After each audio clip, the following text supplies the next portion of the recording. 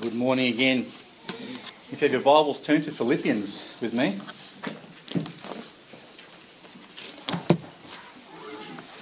As we continue our series on chapter 3, we'll be looking at the second portion this morning. But we'll read from the first verse again, and we'll read to verse 8. Philippians chapter 3. Verses 1 to 8.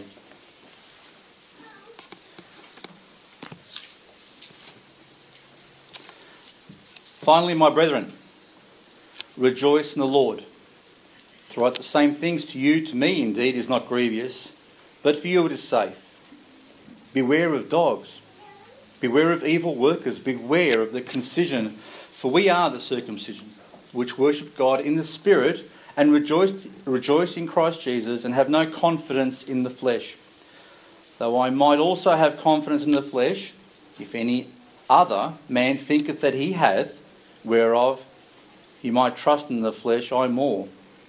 Circumcised the 8th day, of the stock of Israel, of the tribe of Benjamin, and Hebrew of the Hebrews, as touching the law, a Pharisee, concerning zeal, persecuting the church, touching the righteousness which is in the law, blameless. But what things were gain to me, those I counted loss for Christ. Yea, doubtless, I count all things but loss for the excellency of the knowledge of Christ Jesus my Lord, for whom I have suffered the loss of all things, and do count them but dung, that I may win Christ. Let's pray.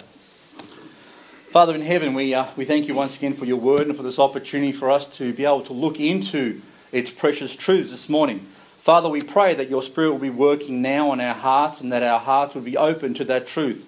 Father, that I may speak the words that you have given to me faithfully and boldly. Lord, that we might be challenged to live further for you, that we might forsake this world and the things which lure and tempt us into it, that we might see the eternal rather than the temporal. And Father, we just pray that we would have you first and foremost in our minds at all times, seeking to give you the glory and the honour because you deserve it. That we would love you with all of our hearts is our desire this morning, that we might grow into the stature that you would have us to be, the image of your Son. We pray these things in Jesus' name. Amen. I'll read you a couple of interesting illustrations this morning. A Christian student asked his teacher, he said to him, I am earnest about forsaking the world. He wanted to forsake the world and follow Christ. But I am puzzled about worldly things. What is it that I must forsake? He asked his teacher. The teacher replied, coloured clothes for one thing. Coloured clothes. Get rid of everything in your wardrobe that isn't white. Stop sleeping on a soft pillow. Sell your musical instruments and don't eat any more white bread. You cannot, if you are sincere about obeying Christ, take warm baths or shave your beard. To shave is to lie against him who created us, to attempt to improve on his work. Is that the sort of question? Is that the sort of answer you would give someone who was seeking to follow Christ in this world?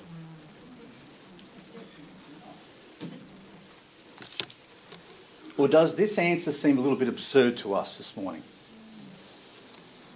Because it seems a bit absurd to me that you would stop eating white bread, get rid of all your coloured clothes, and don't sleep on a soft bed anymore. Yet, this answer was given to a student in one of the most celebrated Christian schools in the 2nd century.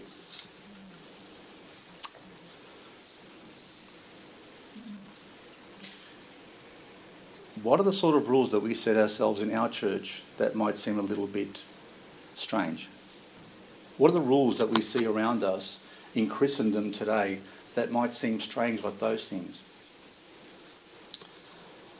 How strange would our rules seem to people of different eras going back or maybe forward? How much of what is taught today in Christianity is a collection of rules and regulations which don't really resemble the gospel? And let me share another story with you. There was a youth worker a number of years ago in an ethnic community who attended a church that had Scandinavian roots. Being rather a creative man, he decided he would show the youth group a missionary film. And the sort of film was a black and white, very safe, religious-oriented movie. The film projector hadn't been off for an hour before a group of the leaders in the church called him in and asked him about what he had done. They asked, "Did you show the young people the film?"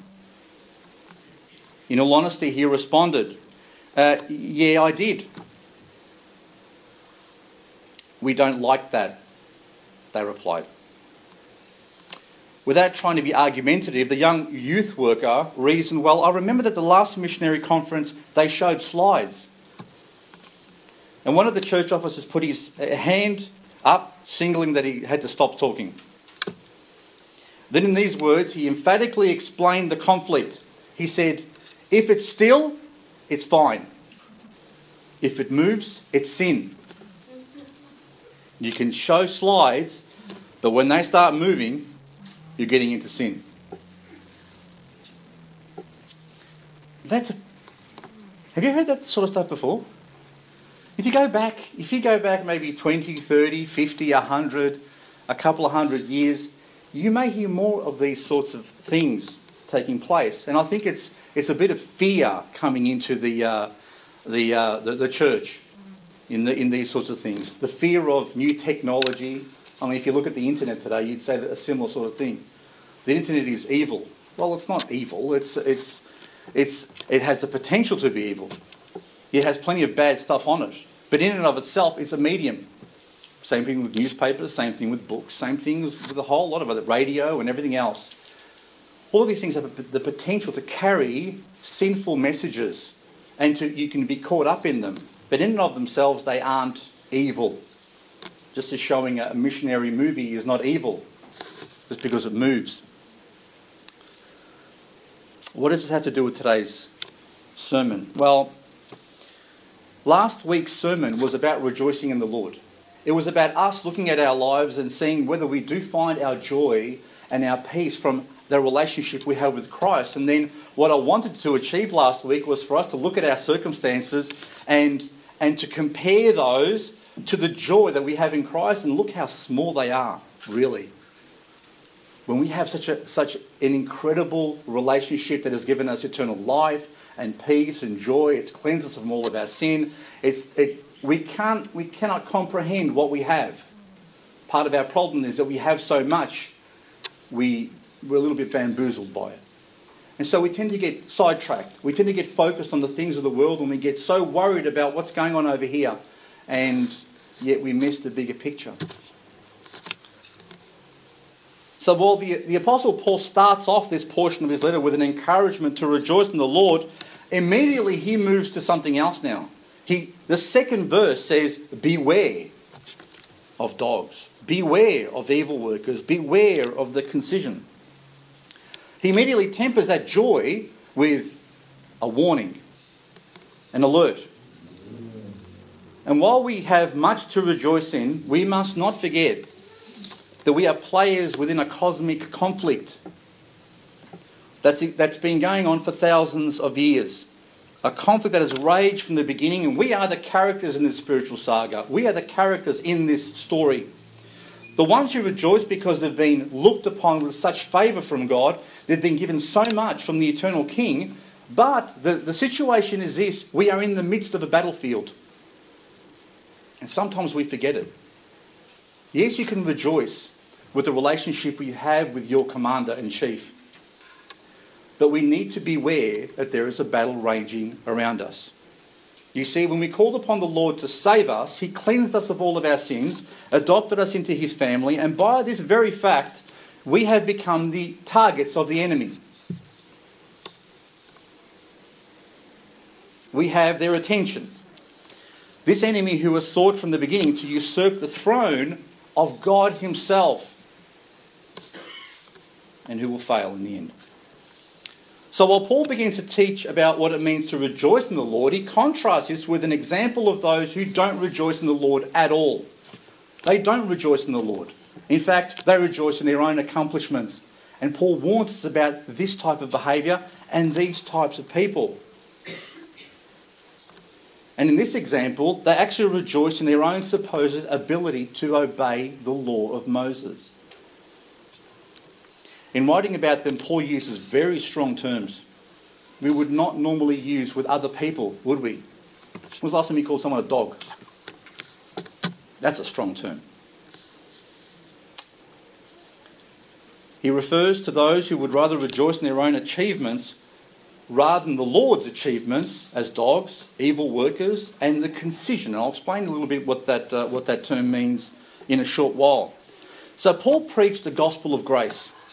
And this gospel teaches us that through no effort or action on our part did we achieve salvation. Rather, it was given to us as a gift. This thing that we've received called eternal life is primarily given us two things.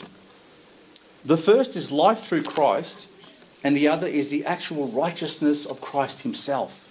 So it gave us life where we were dead in our sins and trespasses, but not just that. It didn't just wash away all of our sins. It didn't just cleanse us of every bad thing that we did. Rather, what it also did is it gave us the righteousness of Christ within us. So when God looks at our account, he sees a fantastic list of good things that we've done, even though we haven't done them.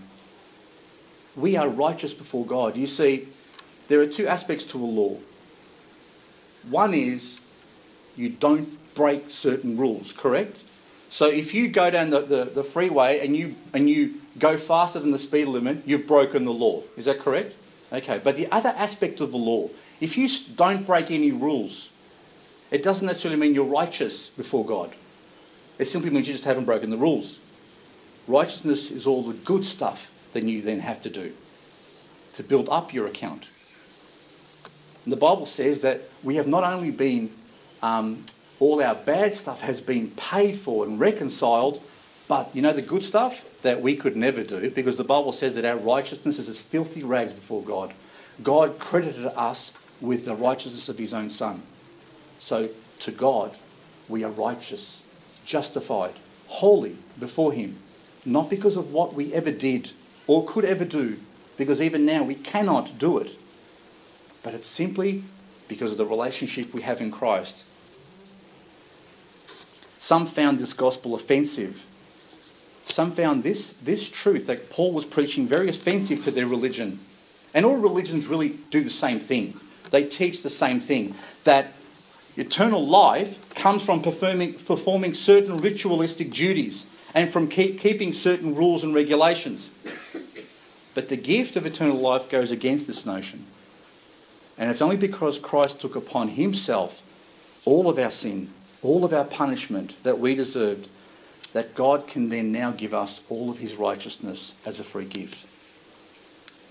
The only condition imposed upon us, the only condition to receive this, is to believe him. That believe means I trust him. Because if I believe him, I have to trust him for what he's done. That's the only condition to receive this beautiful gift from God. It's not a work. I don't have to work for it. It's a question of a decision that needs to be made. It has nothing to do with my strength, with my wisdom, with the discipline I have in my life, or any other resource that I might be able to call upon. The believing referred to in the Word of God is a radical contrast to human work or action. As Paul emphasises in Romans chapter 4, he says, "Now to him that worketh is the reward not reckoned of grace, but of debt. But to him that worketh not," that's us, "but believeth on him that justifieth the ungodly, his faith is counted for righteousness." So by faith, we receive the righteousness of Christ without works, before we've done one thing. Those of you who are employed, normally understand the word KPI, or the phrase KPI, don't you? Okay. This is how employees are measured these days. So whether you're doing your job or not is measured on certain things you have to achieve. Every person has it one way or the other, whether they call them KPIs or not. But if you're employed, there is a certain obligation you have to your employer, do you not? You have to fulfill certain obligations, because if you don't fulfill your obligations, you then are found to be a delinquent worker, and you might not get paid. You might be removed from your employment. There is a certain level you have to achieve, certain things you have to achieve. That's an obligation. That's what it means to work for your salvation as well. The Bible says we don't have KPIs set upon us. We don't have obligations that we have to meet in order to find God's favour. The difference is God gave us the favour first. And the things that we do now are because we simply love him. It's not a job we have. Do you understand that? Because everyone else in every religion in the world has a job they're trying to work towards. They have this God that they serve. And if they don't meet certain criteria, they may not get to be with their God. You see, it's a job. And if they don't meet their KPIs, they will be removed from their employment, removed from the eternal place of bliss that they're hoping to achieve. The Christian, on the other hand, has it the reverse way. God says, I'm going to bestow all my favour upon you now simply because you've put your faith in me. And everything you now do because of love. There is a massive difference between what Christianity teaches and every other religion in the world teaches. The problem is, in this particular passage, is why Paul warns us, is that there was a particular group, let's call them the party of the circumcision.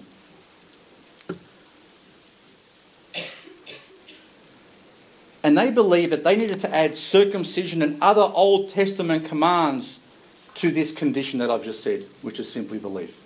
They believed that you not only had to believe in Christ, but you also had to follow all the Old Testament rules and regulations, and you had to be circumcised, because God hadn't given that up yet. God still wanted you to follow all those rules. But the problem is that any addition to grace alone distorts the gospel and feeds human pride. It pushes us away from thankfulness, being thankful to God, from doing things out of love for him, and pushes a person to obligation. Rather than relying on the wonderful work that he's done for me and resting in that, finding my peace, it pushes me to a situation where I have to perform, otherwise God's going to throw me away.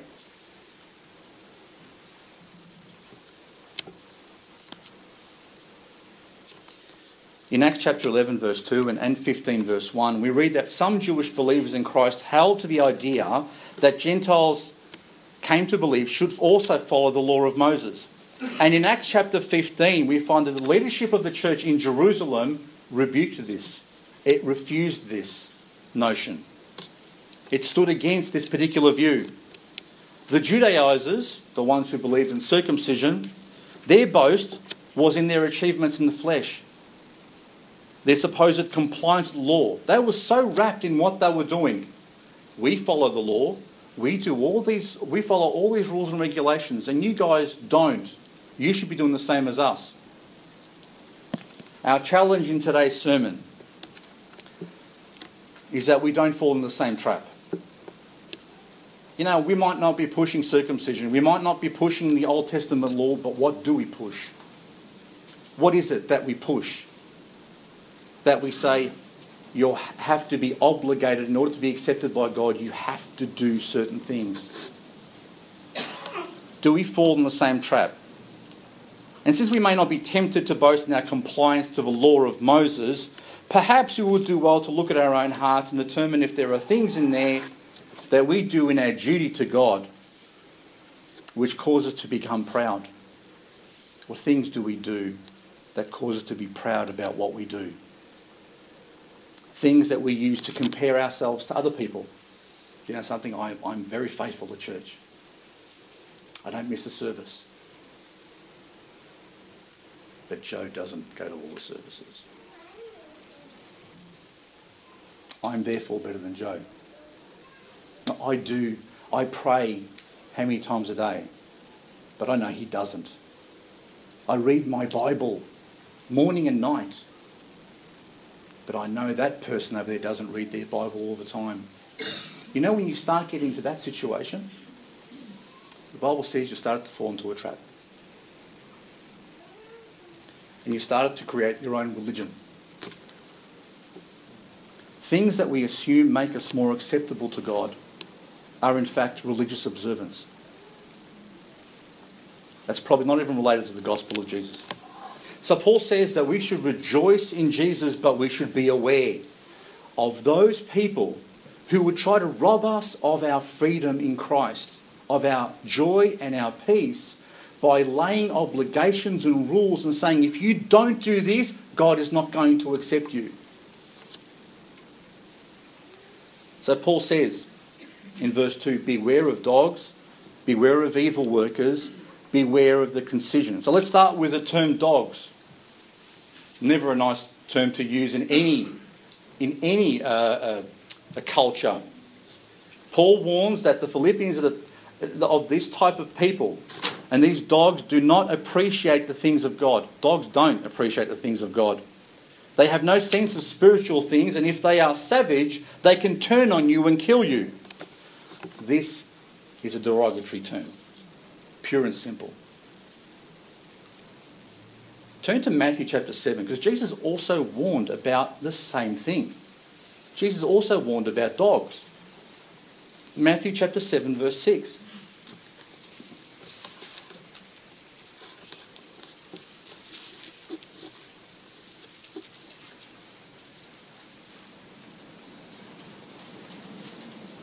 Praise God for the rain. Can you hear me back there? Turn up the sound soon.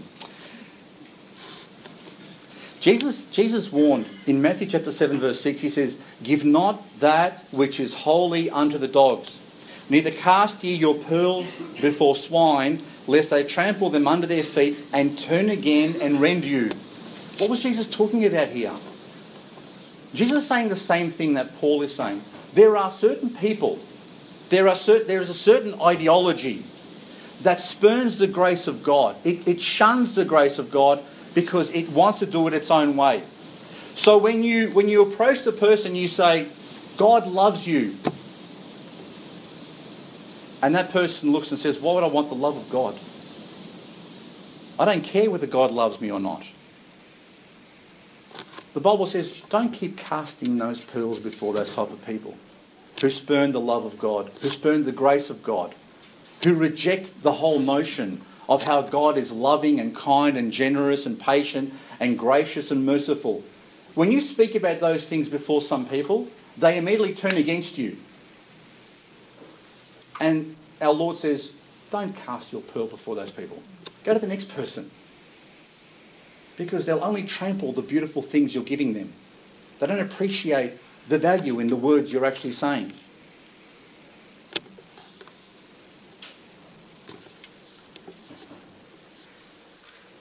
It's the same thing when we declare the love of God to people who are so full of their own righteousness that they can't appreciate the love that God sent his Son to the cross to die for them. Ever shared how God loved them so much that he sent his only Son to die on a cross for their sins?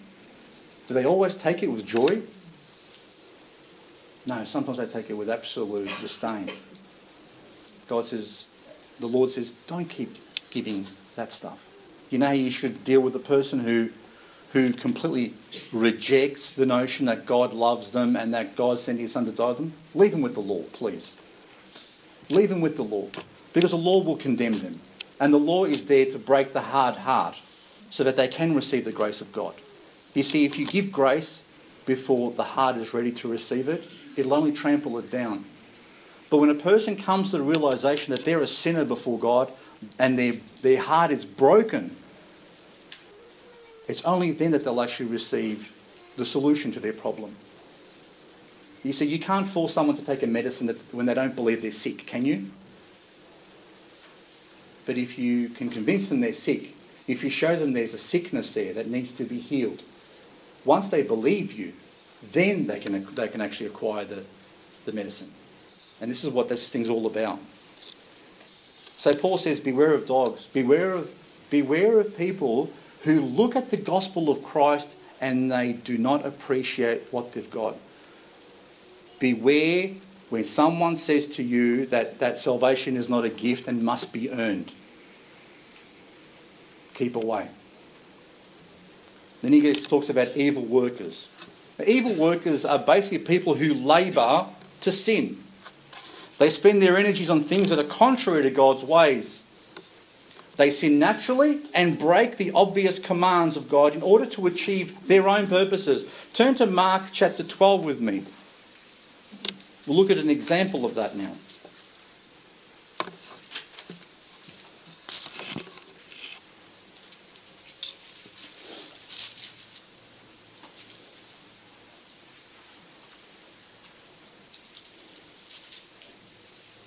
Now you'll notice in Mark chapter 12 verse 38, Jesus starts with the same term, but speaking of a specific group of people. And he says in verse 38, and he said unto them in his doctrine, beware of the scribes.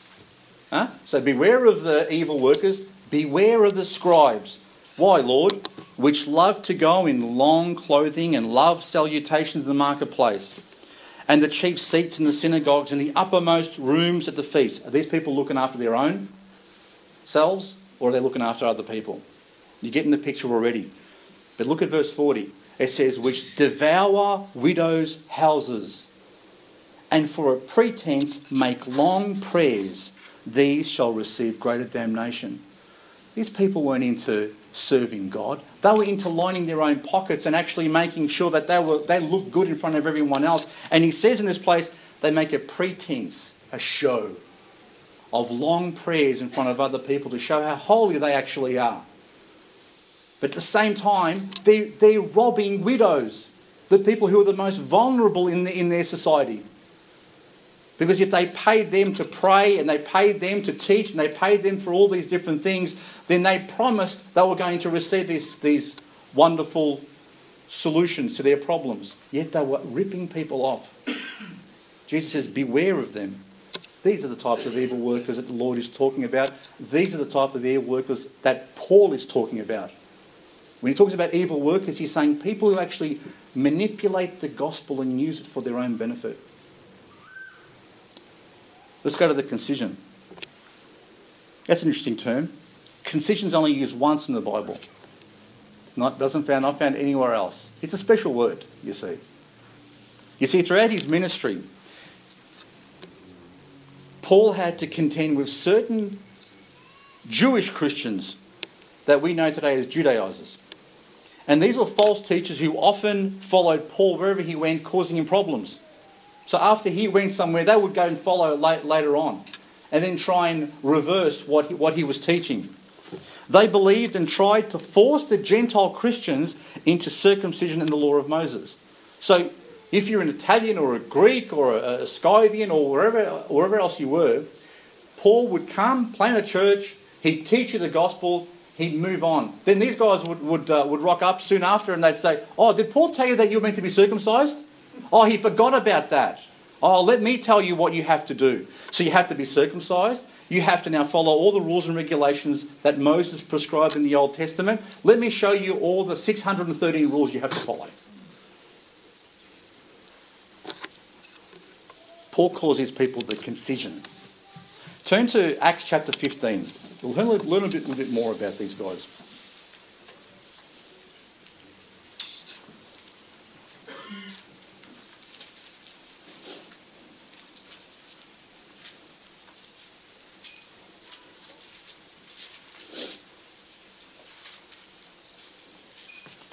Acts chapter 15 verse 1. It says there, and certain men which came down from Judea taught the brethren and said, except ye be circumcised after the manner of Moses, ye cannot be saved. Straight out lie. When therefore Paul and Barnabas had no small dissension and disputation with them, you know that the Bible puts it nicely, had no small dissension. You know what that means? They had a massive argument. Right? No small, it was big.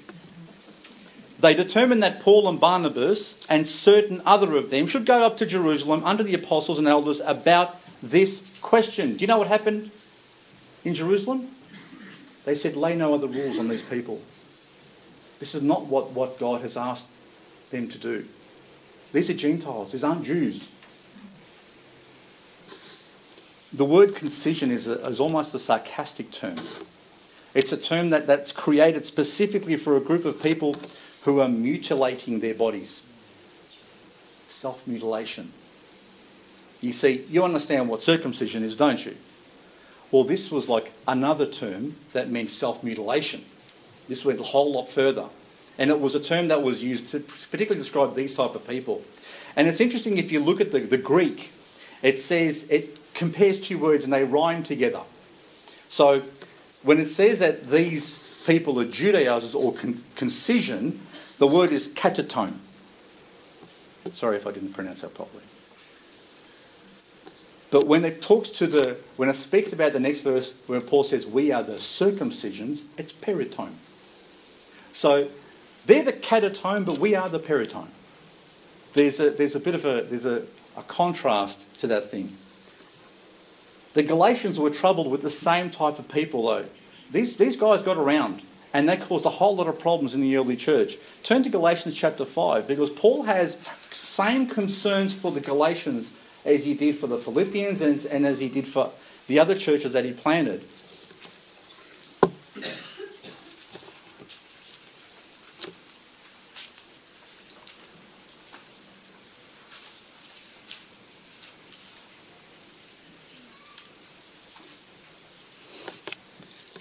Paul says in Galatians chapter 5 verse 6, he says, "For in Jesus Christ neither circumcision availeth anything, nor uncircumcision, but faith which worketh by love.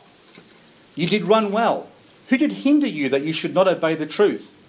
This persuasion cometh not of him that calleth you. A little leaven leaveneth the whole lump.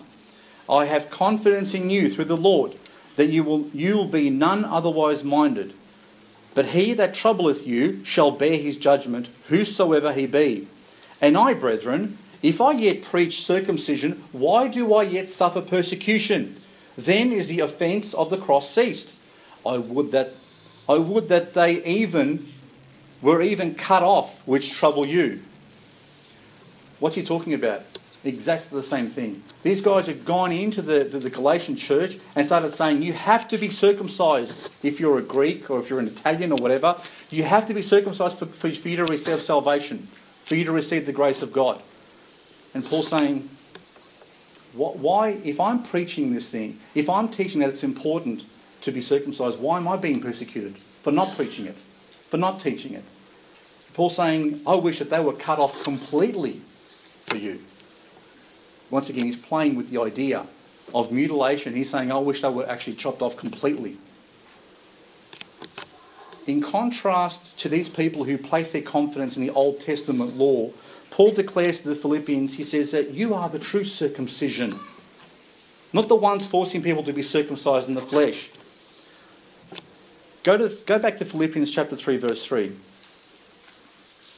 And he says there, "For we are the circumcision, which worship God in the Spirit, rejoice in Christ Jesus, and have no confidence in the flesh." So Paul confidently pronounces that is the Philippians who trust in Jesus Christ for their salvation and righteousness. These are the ones who are the genuine circumcision. He was saying, how does that be? How does that work? How can they be the true circumcision? And the guys who are going around talking about Moses' circumcision, they're not the right ones. Well, he explains it more in Colossians chapter 2. Go to Colossians chapter 2, verse 11. And then we'll go to Romans, just so you understand the specific point. Colossians chapter 2, verse 11.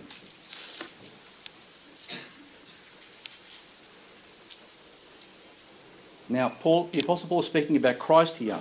And in Colossians 2:11 he says, "In whom also ye are circumcised." This is in Christ. So when you put your faith in Christ, the Bible says somehow you have been put in him. You are somehow transported to be within him. And it says, "In whom also ye are circumcised with a circumcision made without hands," not with human hands, "in putting off the body of the sins of the flesh by the circumcision of Christ." Now what does that mean? Do you know when Christ died on that cross and he paid for my sins? When I put my faith in him, somehow Frank died over there as well.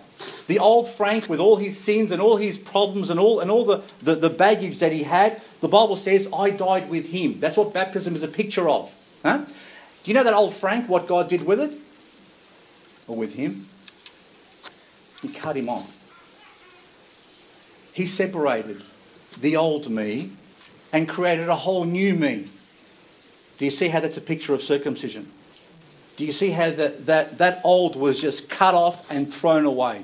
God now, when he sees me, does not see the old me anymore. He sees the new me that he created. That's why a person has to be born again. I think I've mentioned this to you last time. You can't be born again until the old one has been killed. The old one has to die at the same time you're born again. If you're born again, what happens to the old me? I'll tell you what happened to the old me. He was crucified on a cross. And now the new me is in Christ. That's the circumcision that happened.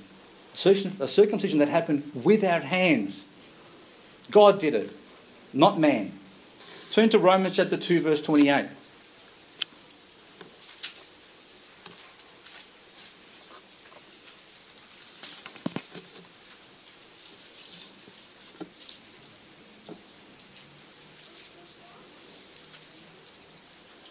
Look what Paul says here. Romans chapter 2, verse 28. For he is not a Jew, which is one outwardly. Neither is that circumcision, which is outward in the flesh. But he is a Jew, which is one inwardly. And circumcision is that of the heart, in the spirit, and not in the letter, whose praise is not of men, but of God. There is a distinct difference between following rules and regulations that work on the flesh, that work on the outside, and what God did when we put our faith in Christ, who changed us from the inside and then works outwards. There is a distinct difference. Religion tries to work from you from the outside in. Christianity changes your heart. It cuts away the old one and gives you a new heart. That's the circumcision that God has performed on each of us, which has separated us from the world and has made us his own children. So Paul says this is the real circumcision, not the one where people are boasting about their success, what they've done. You see, where the flesh isn't cut away, where there is no genuine circumcision, the person will continue to rely on their own efforts and their own success. And they'll bring those things before God one day and they'll say, Lord, do you remember this phrase? Haven't we done this and that for you? Haven't we cast out demons for you? Haven't we done? And the Lord goes, I never knew you. And they go, hang on. We called you Master and Lord. We did all these things. And Jesus says, I never knew you. Never. Not that he knew them and then they ran away or they went away. He never knew them. Why? Because they continued to rely on their own success and their own efforts. They thought it was by their efforts, by their wonderful works, that God was somehow going to accept them. But if any of us are in that sort of delusion this morning, please change your mind. Because if you think that you are a religious person, that somehow God is going to look at how wonderful you are as a Christian, all the good things you've done and all the times you've been to church, all the Bible studies you've attended and all the Bible you've read, it doesn't matter in the end. If you don't have a relationship with Christ, none of that will matter. You can boast for eternity, but you'll be boasting from hell. Paul strongly says, beware of these people who would seek to bind you up again in following rules and regulations so that you become acceptable to God. You know something? I was a Catholic before I was a Baptist. And I know the Catholic Church teaches that you are to perform certain works in order to receive the grace of God. Do you understand? So when you're baptised, it's one work that you're supposed to follow. When you go to confession, it's another work you're supposed to follow. When you go to Mass, when you have communion, when you do all these rules and regulations that they have. And when I grew up there, the rules and regulations were more strict than what they are now. But before you had communion, you had to wait at least 1 hour before you went in. Who made up that rule? I know that was just a rule they came up with. I don't know where they got it from. But that changed as well. Before it was a whole day you had to wait. before you got to have communion. Why? Because you didn't want to mix up Jesus in your stomach with some other food. I don't know. But the amazing thing is, with the doctrine of the church there, is that they believe that if you do these things, God will then give you grace. That if I have communion, God's going to look more favourably upon me and give me more grace. And then if I go to confession, God's going to look more favourably. You know something? That's the exact opposite of what the Bible teaches. The exact opposite. You don't earn the favour of God. You don't earn it. Because otherwise the Bible says you're working as an obligation. You can't earn the favour of God. What are you trying to prove to him? That you're righteous? What righteousness do we have? The Bible says they're all filth before God. Everything we do is tainted with some sort of impurity. But yet there are churches that call themselves Christians that would teach the exact opposite of what the Apostle Paul teaches here. And poor people are actually following it day after day, following rules and regulations and all these things, hoping that God's going to have favour on them one day when they stand before a thing and they'll say, but I believed in Jesus. Yeah, but you know something? You're still trying to earn your way to heaven. You didn't trust him. You trusted yourself. And regardless of whether you say you believe him, your actions speak louder than the words that you say.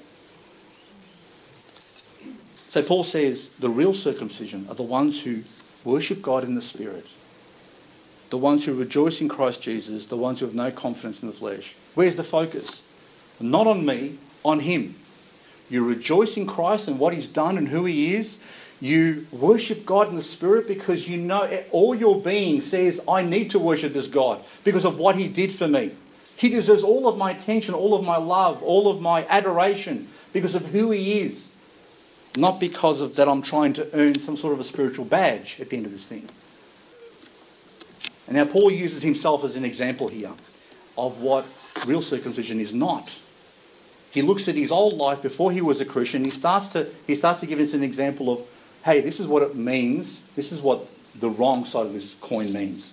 He examines his life before he came to Christ. So what he does, he lists all of his accomplishments. And he argues that more than anyone, if anyone was supposed to have confidence in the things that he did, he should have had more confidence than everyone else. And he starts to list them.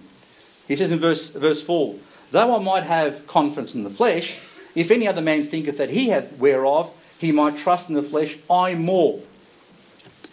Circumcised the 8th day of the stock of Israel, of the tribe of Benjamin, and Hebrew of the Hebrews, as touching the law of Pharisee, concerning zeal, persecuting the church, touching the righteousness which is in the law, blameless. Paul knew from experience what it meant to have confidence in the flesh. He was confident himself.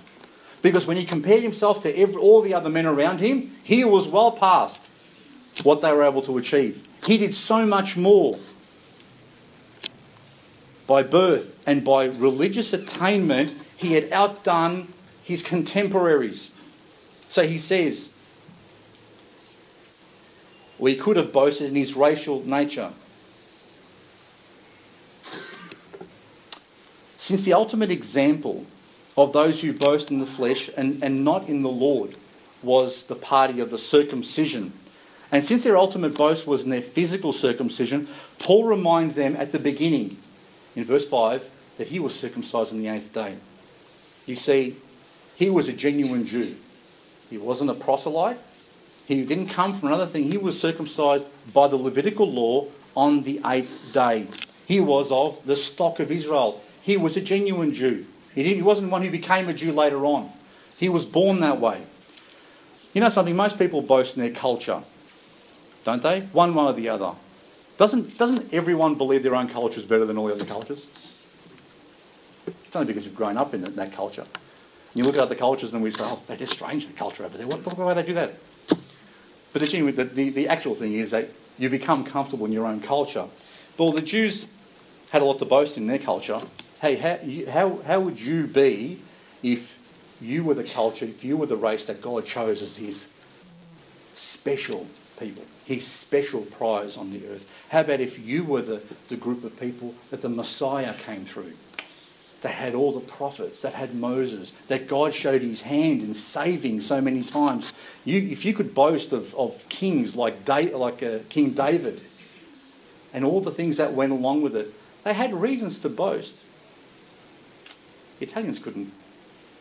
We could boast of a few things. We built some nice colosseums and stuff like that where we murdered a few people.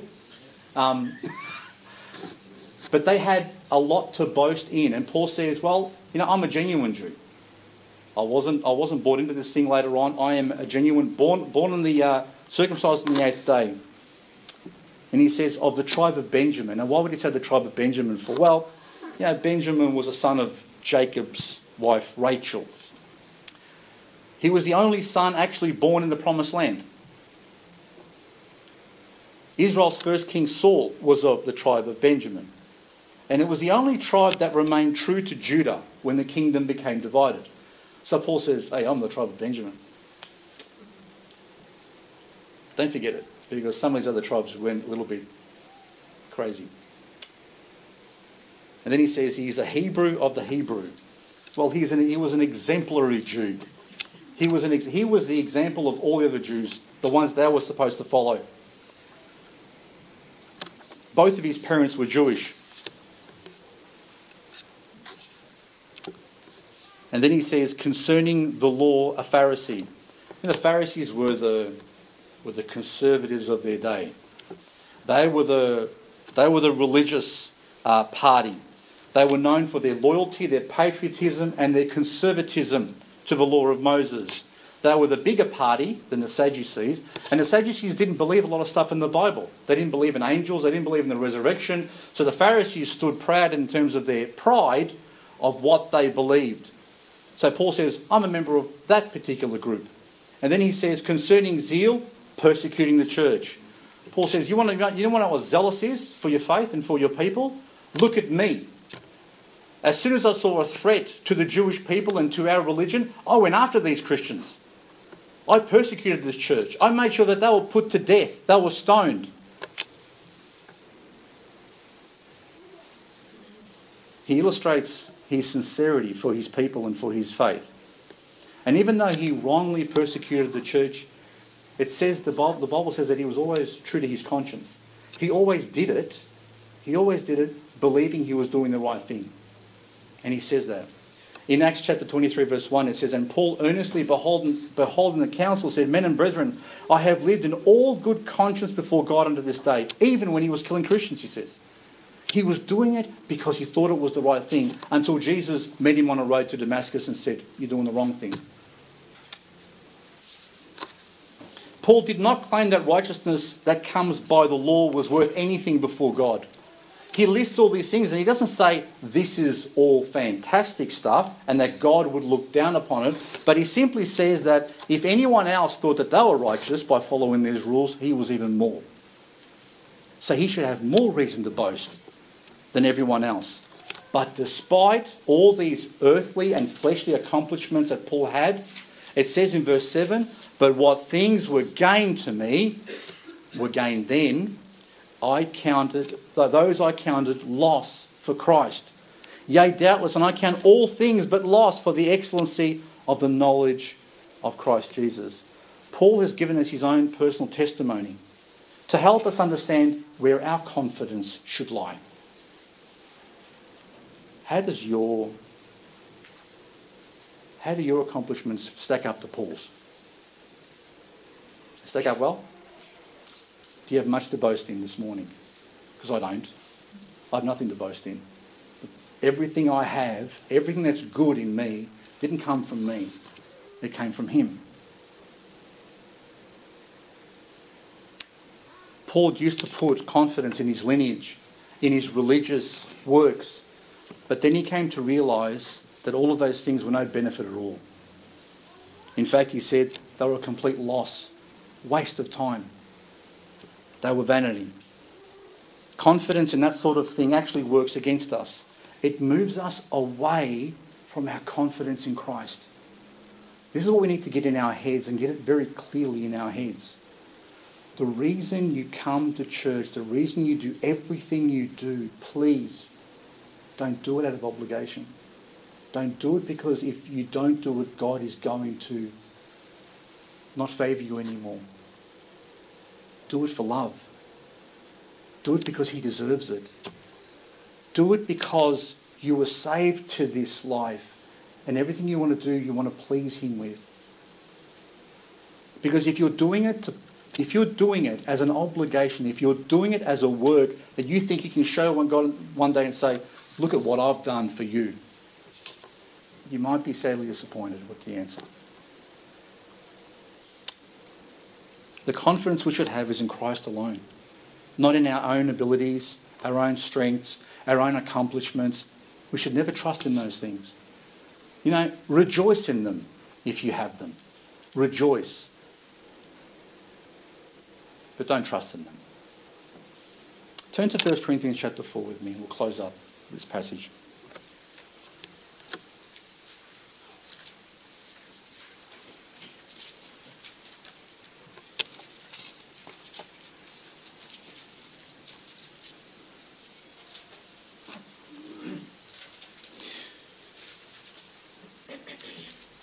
The Apostle Paul had probably one of the brightest futures within his religion and with his people that most of us could actually claim in our own religion or our own people. He had a bright future ahead of him. He would have been a leader in his church. I'm talking about not just a local church, I'm talking about probably within the whole Jewish religion. But he said he gave it all up.